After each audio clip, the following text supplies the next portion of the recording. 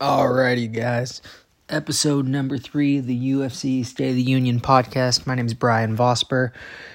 Just diving straight in. There's been a crap ton of news that came out specifically today.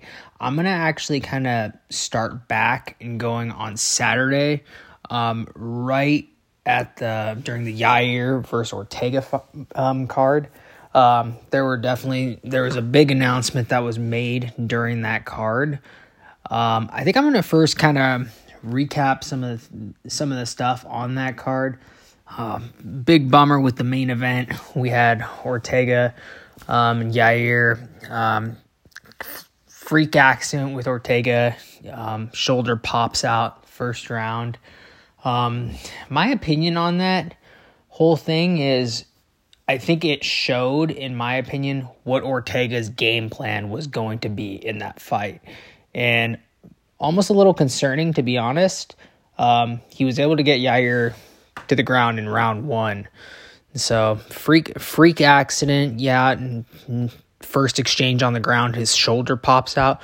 But I think that was going to kind of show my prediction for that fight. I was actually, in my previous episode, I talked about how Ortega's last submission, I believe, was back in 2017. It was the Cub Swanson fight.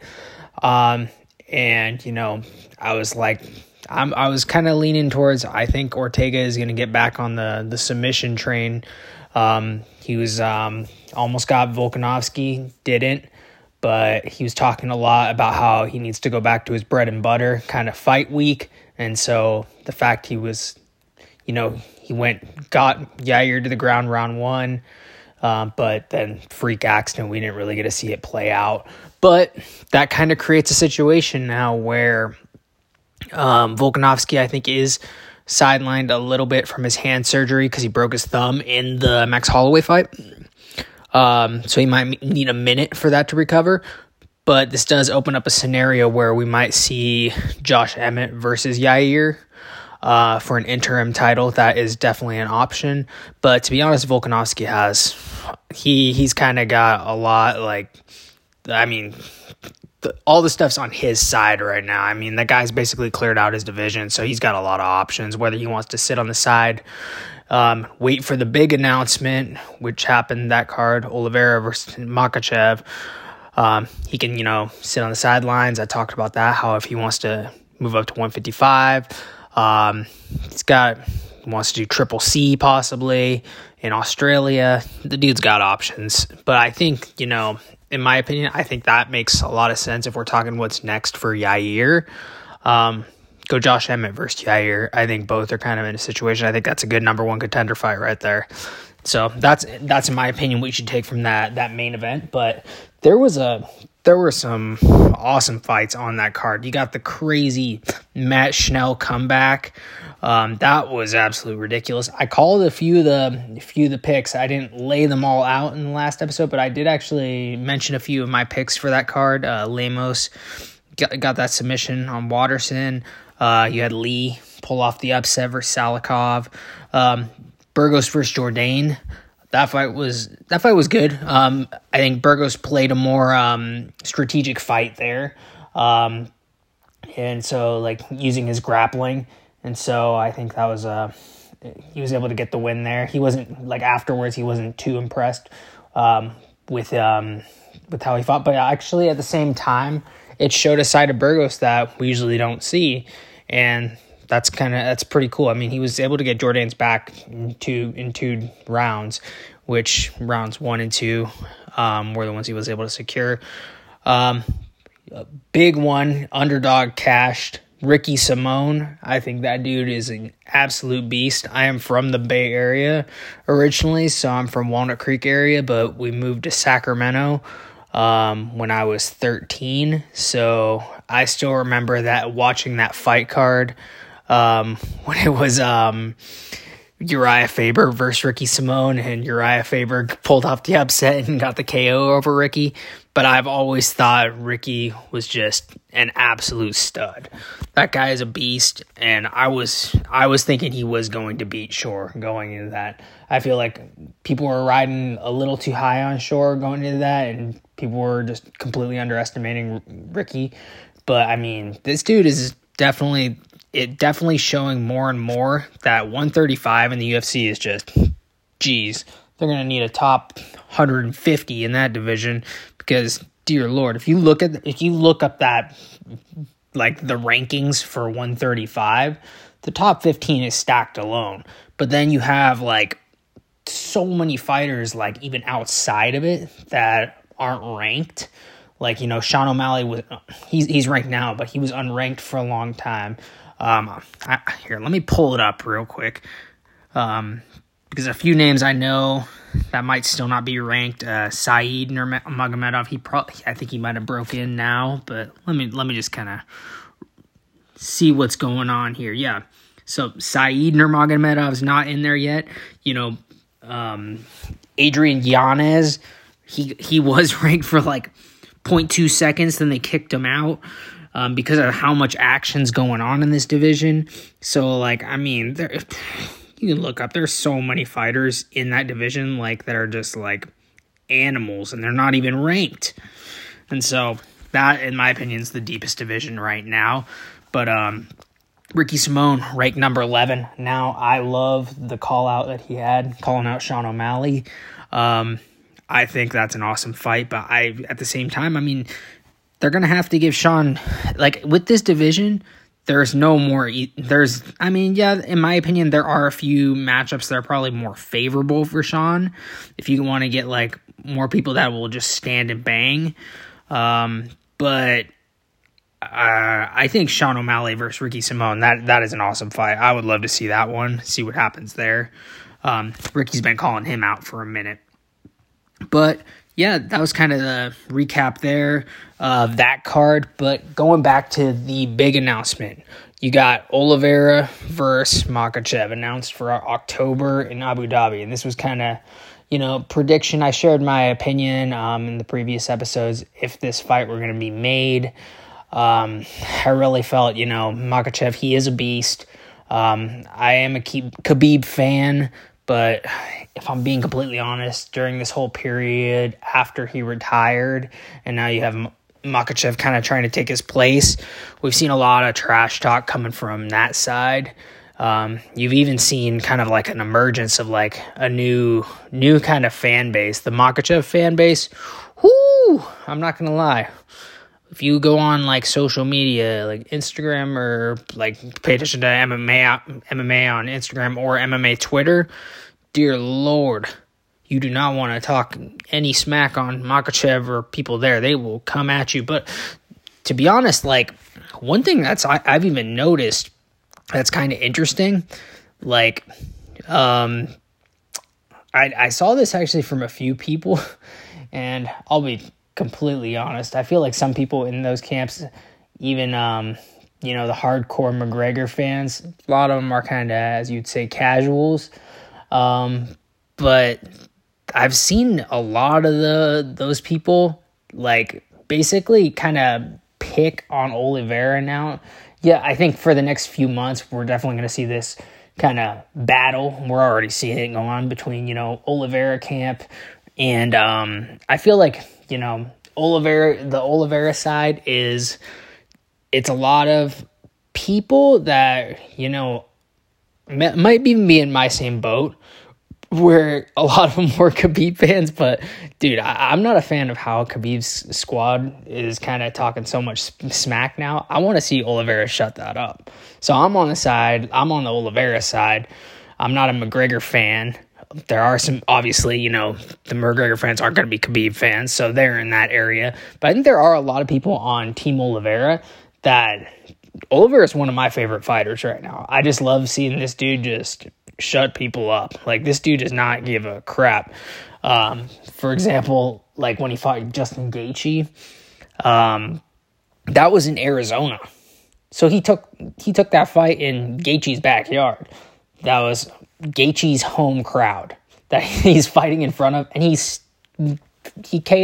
submits him in front of his home crowd.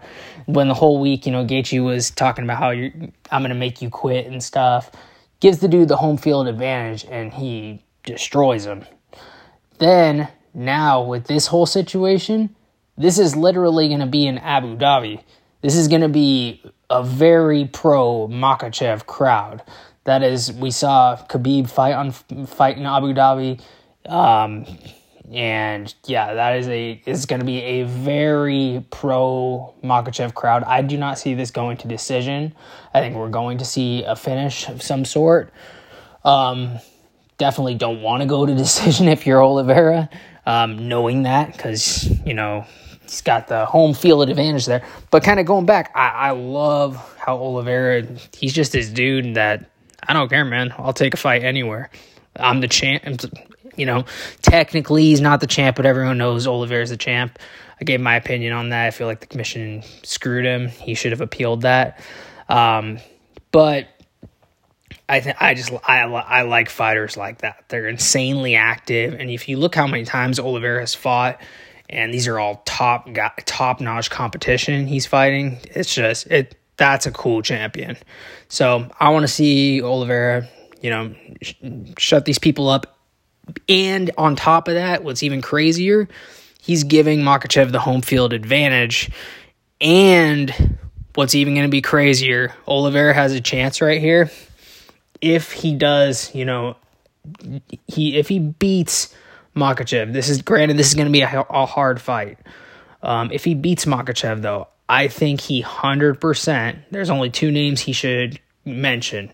One, try and draw Khabib out. So mention, like, hey, Khabib, you talked so much smack leading up to this fight that you wanted Makachev to fight me. I took him out in your home crowd. Either avenge your protege, or I'm going to go fight Conor, and you can just admit you're afraid. Like, he could do some sort of, like, something like that. Basically put Khabib in a situation where your guy got all the privilege in the world. He beat Bobby Green and then got a title shot after it. He was getting catapulted up the rankings to be the Khabib replacement. And if you take him out, like, oh man, like, Oliveira is also going to be able to be in a position to be like, hey, I'm the GOAT of 155. It's not you anymore. Granted, he's not undefeated like Khabib was, but to be honest, I think if Oliveira pulls this off, beats Makachev in Abu Dhabi, it's going to show even more that Khabib retired early.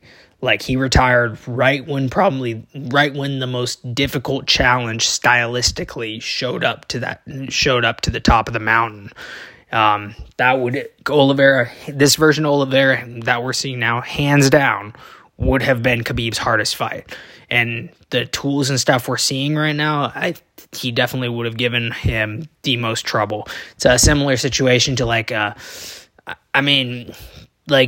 Tony got out-wrestled now, but if we're kind of comparing it back then before, all those losses where Tony lost and got grappled to death by a lot of people, it's kind of looking like that, where it's but I'd say this version of Oliveira is just one of the scariest fighters we're seeing right now, easily. But yeah, I kind of took a little tangent, but one thing I was mentioning though was one thing I've noticed with some of the Makachev fans right now is some of them are even dissing Oliveira, saying, well, this guy, he's not even a super good champ. He only would fight strikers till they finally made him fight Makachev. And it's but at the same time, a lot of these guys are hardcore Khabib fans. So it's if you're going to be dissing Oliveira's title reign, all his title fights, and you're a hardcore Khabib fan, it's you do realize these guys have fought some of the same guys. Granted, and Oliveira, there's a case there. He's even fought, not as many strikers as, Khabib when he was champ, because Khabib sub Chandler for McGregor. Chandler at least has some wrestling there. And so, in comparison to McGregor. So, that's one thing I've kind of noticed. Geez, some of these guys are kind of crazy from the Makachev fan base right now. But, yeah, that's an exciting fight. It's going to be crazy to see what happened. I've always thought, though, one thing that's interesting, though, I always feel like this would kind of have an impact, the thing that's kind of weird, in Abu Dhabi, they fight in the morning. I wonder how that, does, affect fighters, because, if you're fighting at, 6 a.m. now, instead of you're, normally supposed to be fighting at night, I always felt that was kind of interesting. I wonder, they've only had not a ridiculous amount of cards on Fight Island, but I've always thought that, I feel like that would kind of almost, that could change things a little. But, yeah, that was random tangent. Going over to the next big fight announcement that happened today. Khamzat versus Nate Diaz. Dear Lord. We had Nate Diaz, getting mad, going back and forth with the boss man, Dana, this past week, wanting a fight. I mentioned how my opinion on that, probably the risky thing. They were going to use this last fight on something big, obviously. But I think the main reason why maybe they didn't go with, Conor is still recovering, but, looking at, for example, if they were to have booked Nate Diaz, McGregor 3, the thing that would have happened there is in a situation where, if they didn't get Nate Diaz on a 1-2 fight contract extension and Nate Diaz destroyed McGregor, let's just say they gave him, they're okay, your last fight's going to be Diaz McGregor 3. We're not going to extend your contract or anything. After that, you're done. You can go do your own thing. Imagine if Nate destroyed McGregor there, he would have left with all the leverage in the world. And could have gone, fight Jake Paul, talk a crap ton about the UFC there. He could have maybe hopped to Bellator. He would have just had a ton of leverage. Because he would have just taken out, the UFC's cash cow and then sailed off into the sunset. But I think in this situation, the UFC now was just you know what, buddy? You've pissed us off enough. We're going to give you the most unfavorable matchup and try to send you off let's make this a funeral for your last fight. Probably the worst stylistic matchup being Khamzat Chimaev. I think this matchup, there is a very slight chance if Nate could somehow survive the barrage that Khamzat's going to throw at him, with all, the grappling, he's going to be throwing bombs at Nate, trying to take this dude's head off. With all the stuff he does, if somehow Nate can survive, we know Nate has insane cardio. If he's somehow able to drag the fight out, I think that's the only way somehow he could beat Chimaev and somehow make it dirty, kind of in rounds 4 or 5, where he's somehow able to make Khamzat gas himself out and maybe start turning up the heat, like how we saw, Nate almost starched Leon Edwards at the very last minute of the fight. So, but I think, in my opinion on this fight, it is a very horrible stylistic matchup for Nate. I know I might get some hate from the Nate Diaz camp from that, saying that, but I'm just being real here. I think everyone knows Khamzat's easily one of the most scary guys right now. Dude has one-shot knockout power. He could submit you. He's got the Khabib ground and pound. He's good everywhere. And so I think, but in my opinion, what's going to happen here is, if I were to predict this fight, I think he's going to fight this a lot more aggressive. He did fight, the Burns fight aggressive, but I feel like, there were points there where Khamzat did have to be careful, knowing that Burns also has knockout power. Khamzat knows that Nate's more of a volume guy. Nate doesn't have, that the nuclear option.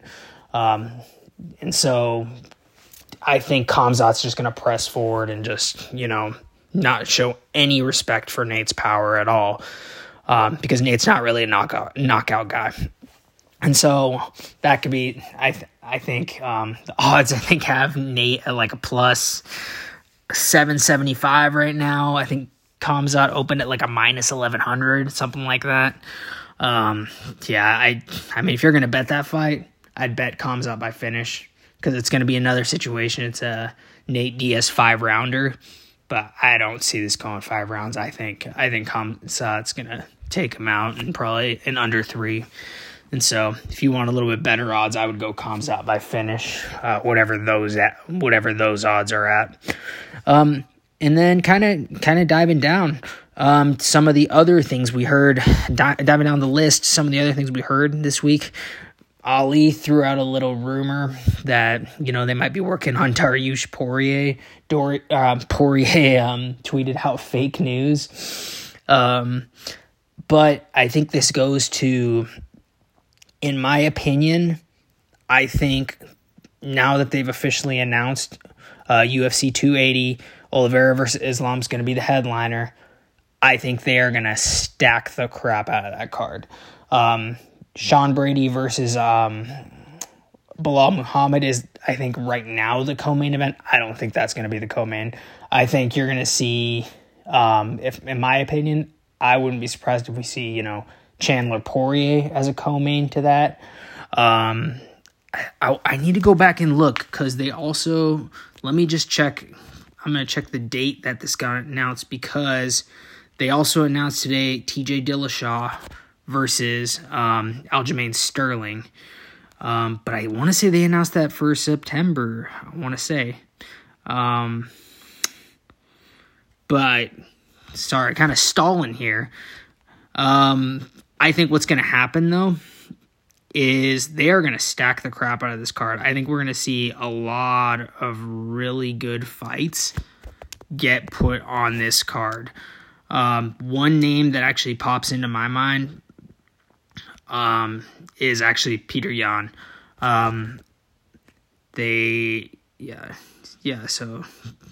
TJ Dillashaw, Sterling no longer on UFC 279. Okay, yep, so they moved it to, 280. So, okay, so that's, yep, so that was going to go, so that's one fight that's going to go on UFC 280. That's probably going to be your co-main, so they got two title fights there.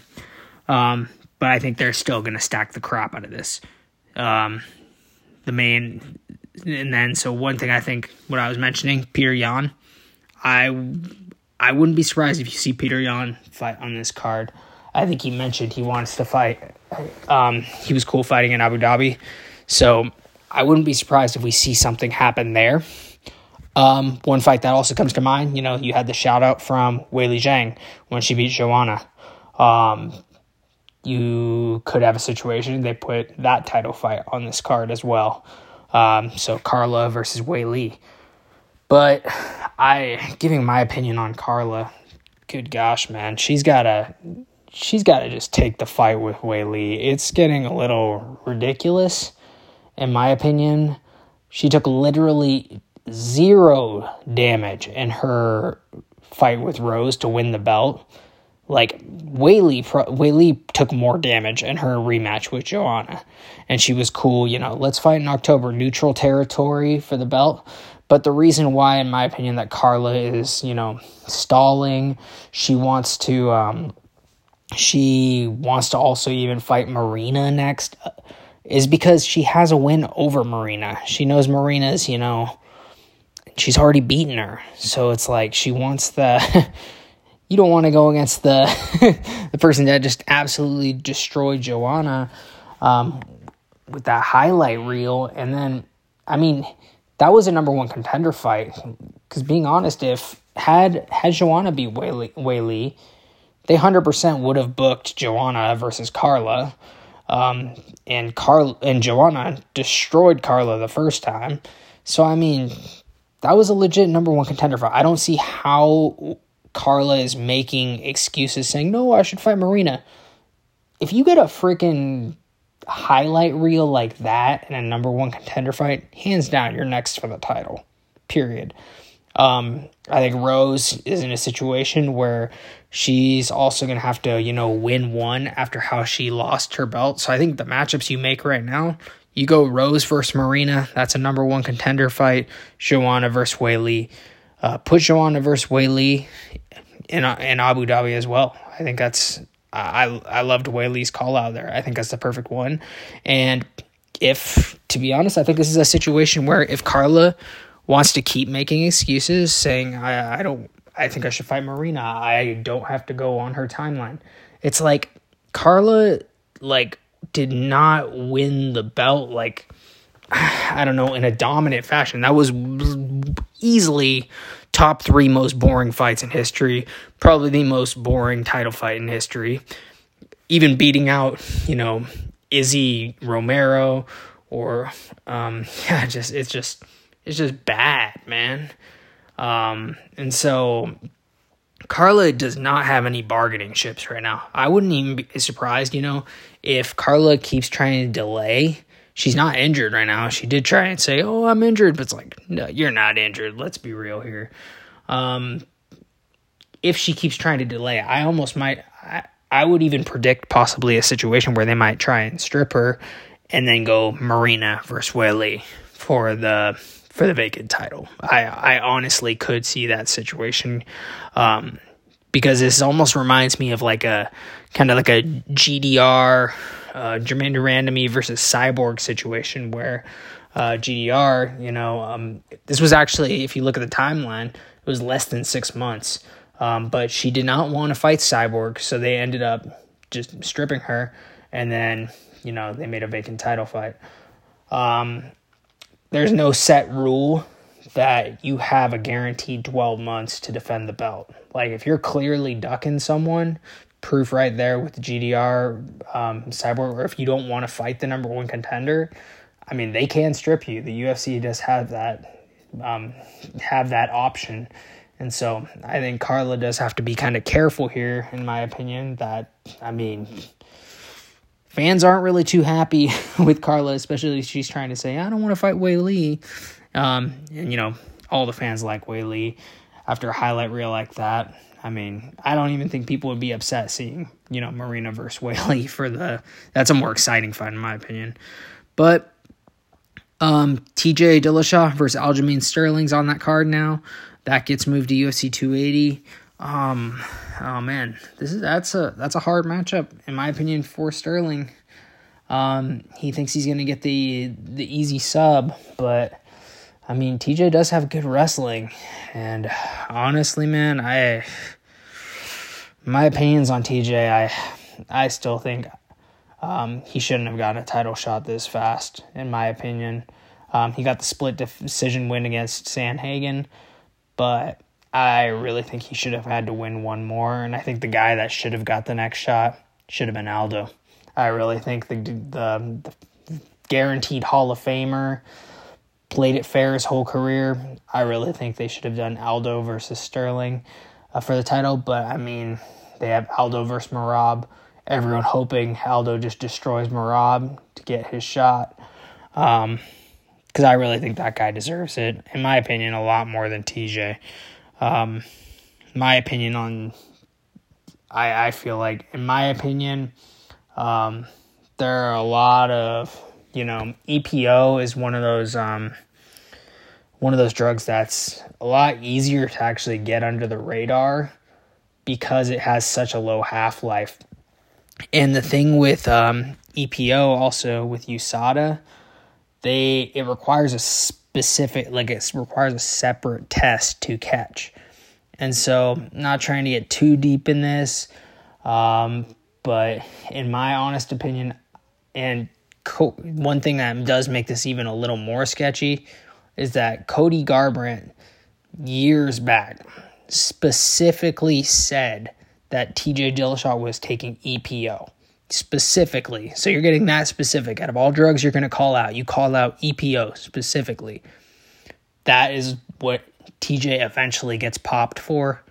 And you can say hey, but they went back and tested his previous tests and he was clean. When you're talking a drug like that has such a low half-life and requires a separate test to catch, you got to catch it in the moment. Otherwise, if you go back in time and try and test it, I do not think that's going to be the same.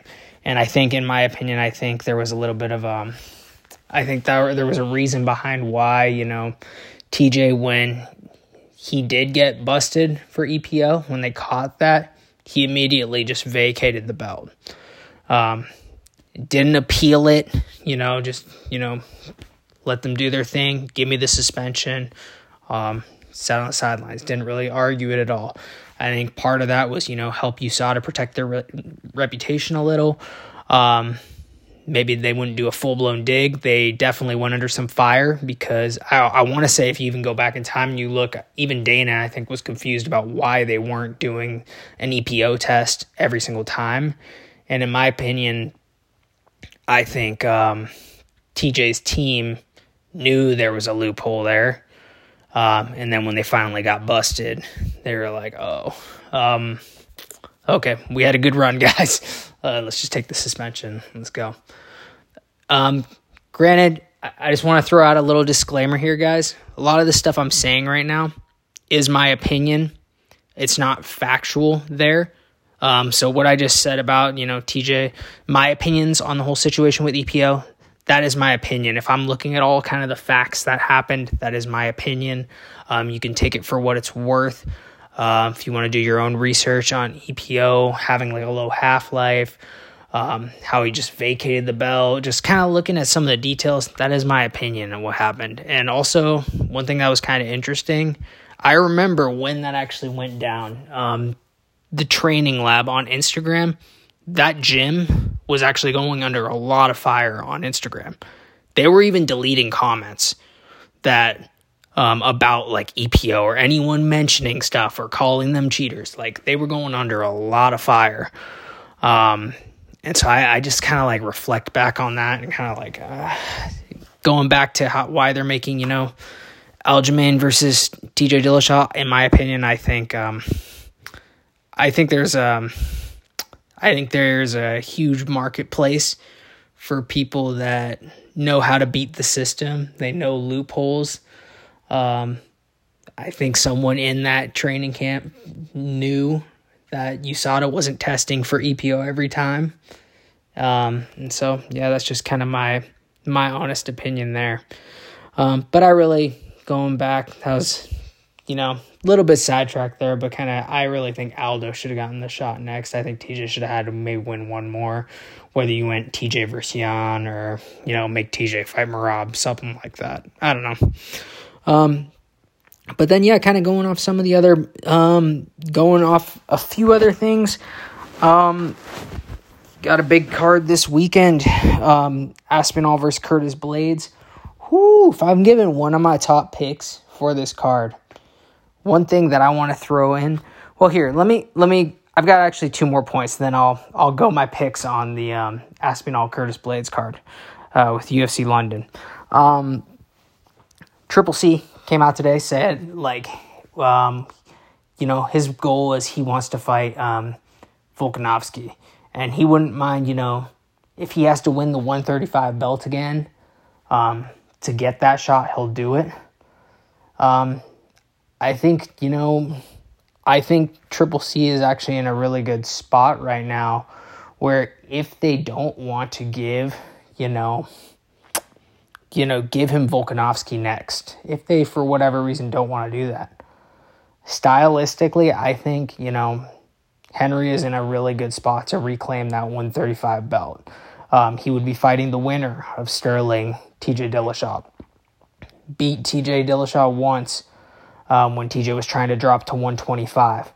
But I mean, you're going to have a crap ton of confidence going into that fight if you've already beaten him once, even though it was at a different weight class.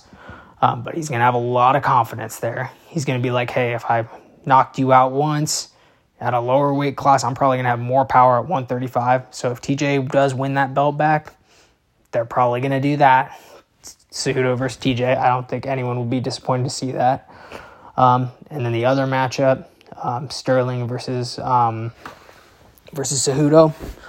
I think one thing that could be interesting there is, Aljamain Sterling's kind of lankiness. He's long. That could give Cejudo some problems. But I think he has, the credentials to be able to neutralize Sterling's grappling. So he's not going to be able to just go for the quick sub. I think his wrestling's too top notch, and it'd be interesting. I think Cejudo's been the king of upsets. I think he could beat. I think he could take out Sterling. I think he could beat either of those guys, in my opinion. I think one of the harder matchups for Cejudo would have been Jan. But I think stylistically, these are two better matchups. Jan did get a little bit exposed now, where his grappling, with the rematch with Sterling, he definitely needs to up his grappling a little more. In my opinion, I think Jan should have won the rematch. He should have gotten the nod there. But that does show, before that fight, I think Jan would have been probably the hardest matchup for Cejudo, in my opinion. But it'd be interesting because now, I think Cejudo would use that grappling if he were to ever fight Jan, and he could definitely drain him a little bit there, because it's a different style of grappling in comparison to to Sterling. So see what happens there. Pereira, has the he's next in line to fight Izzy.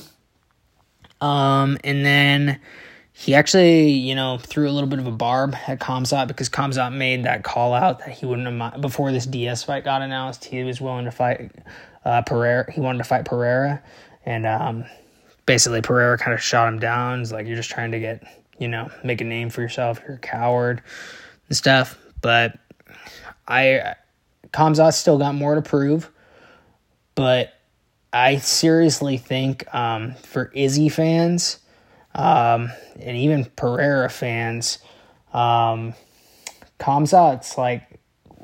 this is a stat that actually I found kind of concerning for Izzy fans. In the past 4 fights, Izzy has given up 11 takedowns, and that's with 0 in the Cannonier fight. So in the past, 4 fights, he's given up 11 takedowns. He got his back taken in the rematch with Whitaker. If Izzy beats Pereira and we somehow, or we and Khamzat, let's just speak hypothetically, let's say he goes on a freaking rampage, destroys Nate Diaz. Usman, I feel, is going to beat Leon in the rematch. They set up, Usman, Khamzat. Let's say Khamzat just freaking obliterates Usman. If that happens, they're probably going to set up, Izzy Khamzat, because that matchup's the hype's just been building for so long, and Izzy's running out of opponents at 185 if he were to beat Pereira. That is a concerning stat for Izzy fans. If out of his past 4, he's given up 11 takedowns, and one of those was Whitaker. Whitaker's a beast. He did get Izzy's back in the rematch, but the one thing about Whitaker is he doesn't have any submissions in the UFC. In his whole record in the UFC. Whereas, in my opinion, if Khamzat were to get Izzy in that position, if he got a full back take on Izzy, I think that's game over. That is 100% game over. I think Khamzat would only need 1 to 2 takedowns max to end that fight. And if Izzy, is averaging, about 3, that's kind of concerning for Izzy fans, in my opinion. And then Chookagian versus Fierro got announced for the Paris card. I think that's an awesome one. And then maybe just give a little bit of my picks for this weekend. Just some ones that kind of caught my eye. I'll probably something tells me more drama and stuff's gonna happen leading up to this, but high stakes, Paddy Pimblett versus Levitt. Oh man, this is high stakes. If Paddy loses, Levitt is gonna twerk in London, and that is about as embarrassing as it can get. So Paddy the Batty, this is high stakes right here. Can't let that happen. But I think Levitt is hardest matchup, in my opinion, right now, or hardest matchup so far for Paddy. If I'm being completely honest, one thing that Paddy he's got to stop getting hit in the first round by clean shots. He is pulling off the wins, but Kazula and Luigi, they both clipped him in round 1. And I think the reason, in my opinion, that they didn't book Topuria versus Paddy, even though you had the hype build up, the beef between those two guys, the reason they did not book that on this card is because knowing Paddy is he's getting clipped. Dude, you cannot afford to get clipped by Topuria. Imagine if he ate one of those bomb shots that Jai Herbert ate in London. Yeah, the UFC did not, in my opinion, does not want to risk that yet because Paddy, has got so much hype around him right now. He's got all the eyes. He's got the Barstool Sports deal. You don't want that dude getting starched in London by someone like Topuria. I think even at a point they were thinking about going Asaitar, which is another heavy hitter. I was even like, I don't know if you want to make that matchup yet, but Levitt is no joke. So I think this could be an interesting fight. Levitt's a really good grappler too, so I like this matchup. But I think going back to what I was saying, Paddy just can't afford to get clipped anymore. I mean, he has that whole, the whole thing he keeps saying, Scousers, we don't get knocked out. Dude, at 155, there are some fighters with dynamite in their hands. Imagine if you're trying to say, Scousers, we don't get knocked out. You get matched up against Chandler or Gaethje or Oliveira or Poirier, someone that gets you hurt. And when you're hurt, you're going to be in a lot of trouble. He can't afford to keep getting clipped like that. And so, but, Paddy's super exciting to watch. I'm excited to see that one. One parlay I kind of like. This one was actually kind of cool. Curtis Blaydes, I think he's just a beast. I think he's actually going to beat Aspinall, in my opinion. And then Chris Curtis. So we're going with the double Curtis parlay here. This was interesting. Curtis Blaydes is an underdog right now against Aspinall. So they're riding super high on Aspinall. Aspinall's super good. But I think Blaydes is going to pull off the upset. I like Blaydes in this matchup. Chris Curtis, though, this is actually a funny story. When Chris Curtis got matched up against Brendan Allen, I want to say, let me double check here. I don't want to get my facts wrong. Chris Curtis, I think, versus Brendan Allen, I want to say that was his UFC debut. And I specifically remember this actually. No. Okay, now it's coming back to me. Okay. It was Phil Hawes versus Chris Curtis. I remember I had a parlay. Every card I usually always throw at least one parlay that's pretty much the whole freaking card. And I remember I had a 10-leg parlay or something crazy. And I always do it for just a very small amount of money. We're talking less $2 to $5. But if you're going a 10-leg parlay, you're gonna have a crazy multiplier at the end. So you're gonna get at least 100. And so, anyways, I remember Chris Curtis beats Phil Hawes, and that was one of the earlier fights. But then the rest of the card, I had to watch all my other legs were hitting, and I think I'm almost positive I think that was the only one that I missed on that card. And so ever since then when the Brendan Allen fight happened versus Chris Curtis, what happened there? He was I want to say he was the underdog going into that fight, but I was I remember Chris Curtis, the parlay destroyer. I can't bet against him. So I remember making a big parlay, and I had him as one of my underdogs in it, and it played off. And then So now every card, I am like high on Chris Curtis. I'm like, Chris Curtis, champ 2023. I have a friend, if you guys are into sports betting at all, shout outs to this guy, Boogers with TC, Instagram. He's my friend. He does very good. Boogers with TC. It's Taylor Clark. Sorry, I was double checking his Instagram handle. Awesome sports bettor, fun guy. He's getting his stuff started with Twitch. Everything. He always puts his picks out. Taylor Clark, shout out to him. Just an awesome guy. Go give him a follow.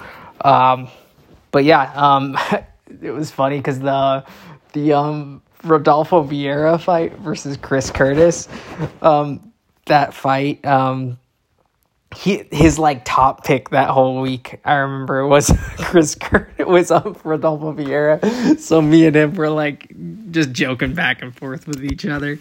We were actually talking about that matchup today. We both think, Chris Curtis versus Hermanson. I don't think Hermanson has much for Chris Curtis. I think Rodolfo Vieira had better jiu-jitsu than better jiu-jitsu than Jack Hermanson. That, in my opinion, is Jack Hermanson's most dangerous weapon. If he can grapple you and get you, he has really good ground and pound if he can get it there. But I mean, Chris Curtis showed he stuffed 20 takedowns by Vieira. So, and I think one thing that kind of the ace in that's kind of helping Chris Curtis is Chris Curtis trains with Sean Strickland. So if you look at Sean Strickland's record, he beats Brendan Allen by KO. Chris Curtis goes and fights Brendan Allen. He wins by KO.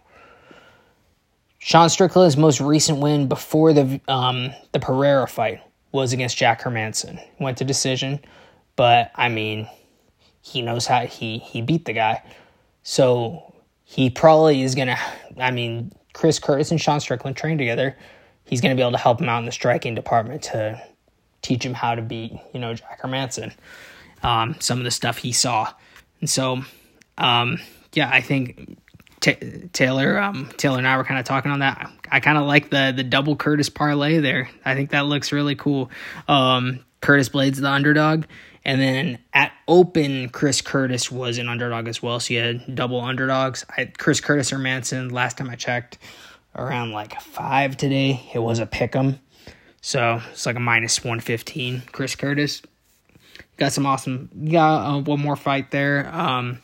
You got Makachev versus Johnson. This fight, I think, is going to be one-sided, in my opinion. But there is some beef there. Kind of interesting. If you guys been watching on Twitter or anything, these two have been beefing a little bit. Makachev posted like a picture with like an AK, and it definitely brushed Johnson the wrong way, and so these two have been chirping back and forth. Return of Molly McCann. She's fighting this weekend. And as we get closer, maybe I'll covered a lot more in this episode. This was about 45 minutes so far, I think we're at. But hey, I appreciate you guys listening in. I like, talking about some of the things I've seen in the sport that's going on. Some drama. Something tells me we're going to start seeing more happen. I took some notes. I think there were a few things I kind of missed, but I'll throw them in another episode. I'll probably pump another one out right before the card, maybe on like Friday or something like that. See if there's any more news that comes out or give some final insight.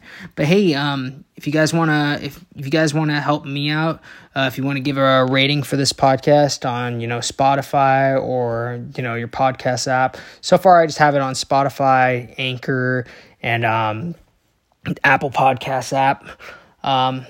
Probably eventually down the road, get it on YouTube as well, just to have something there too.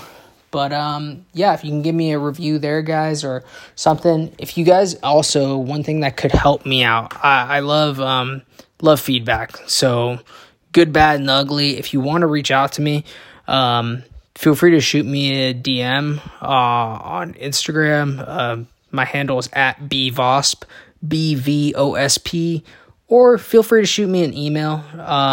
So my email is just my name at yahoo.com. So top of the podcast, you'll see hosted by bryanvosper, bryanvosper at yahoo.com. Yeah, if you want to hit me up, get in contact with me. Yeah, if you want to give me any feedback, I would greatly appreciate it. But hey, thanks so much for listening, guys. And yeah, tune in next time. Have a great night. See ya.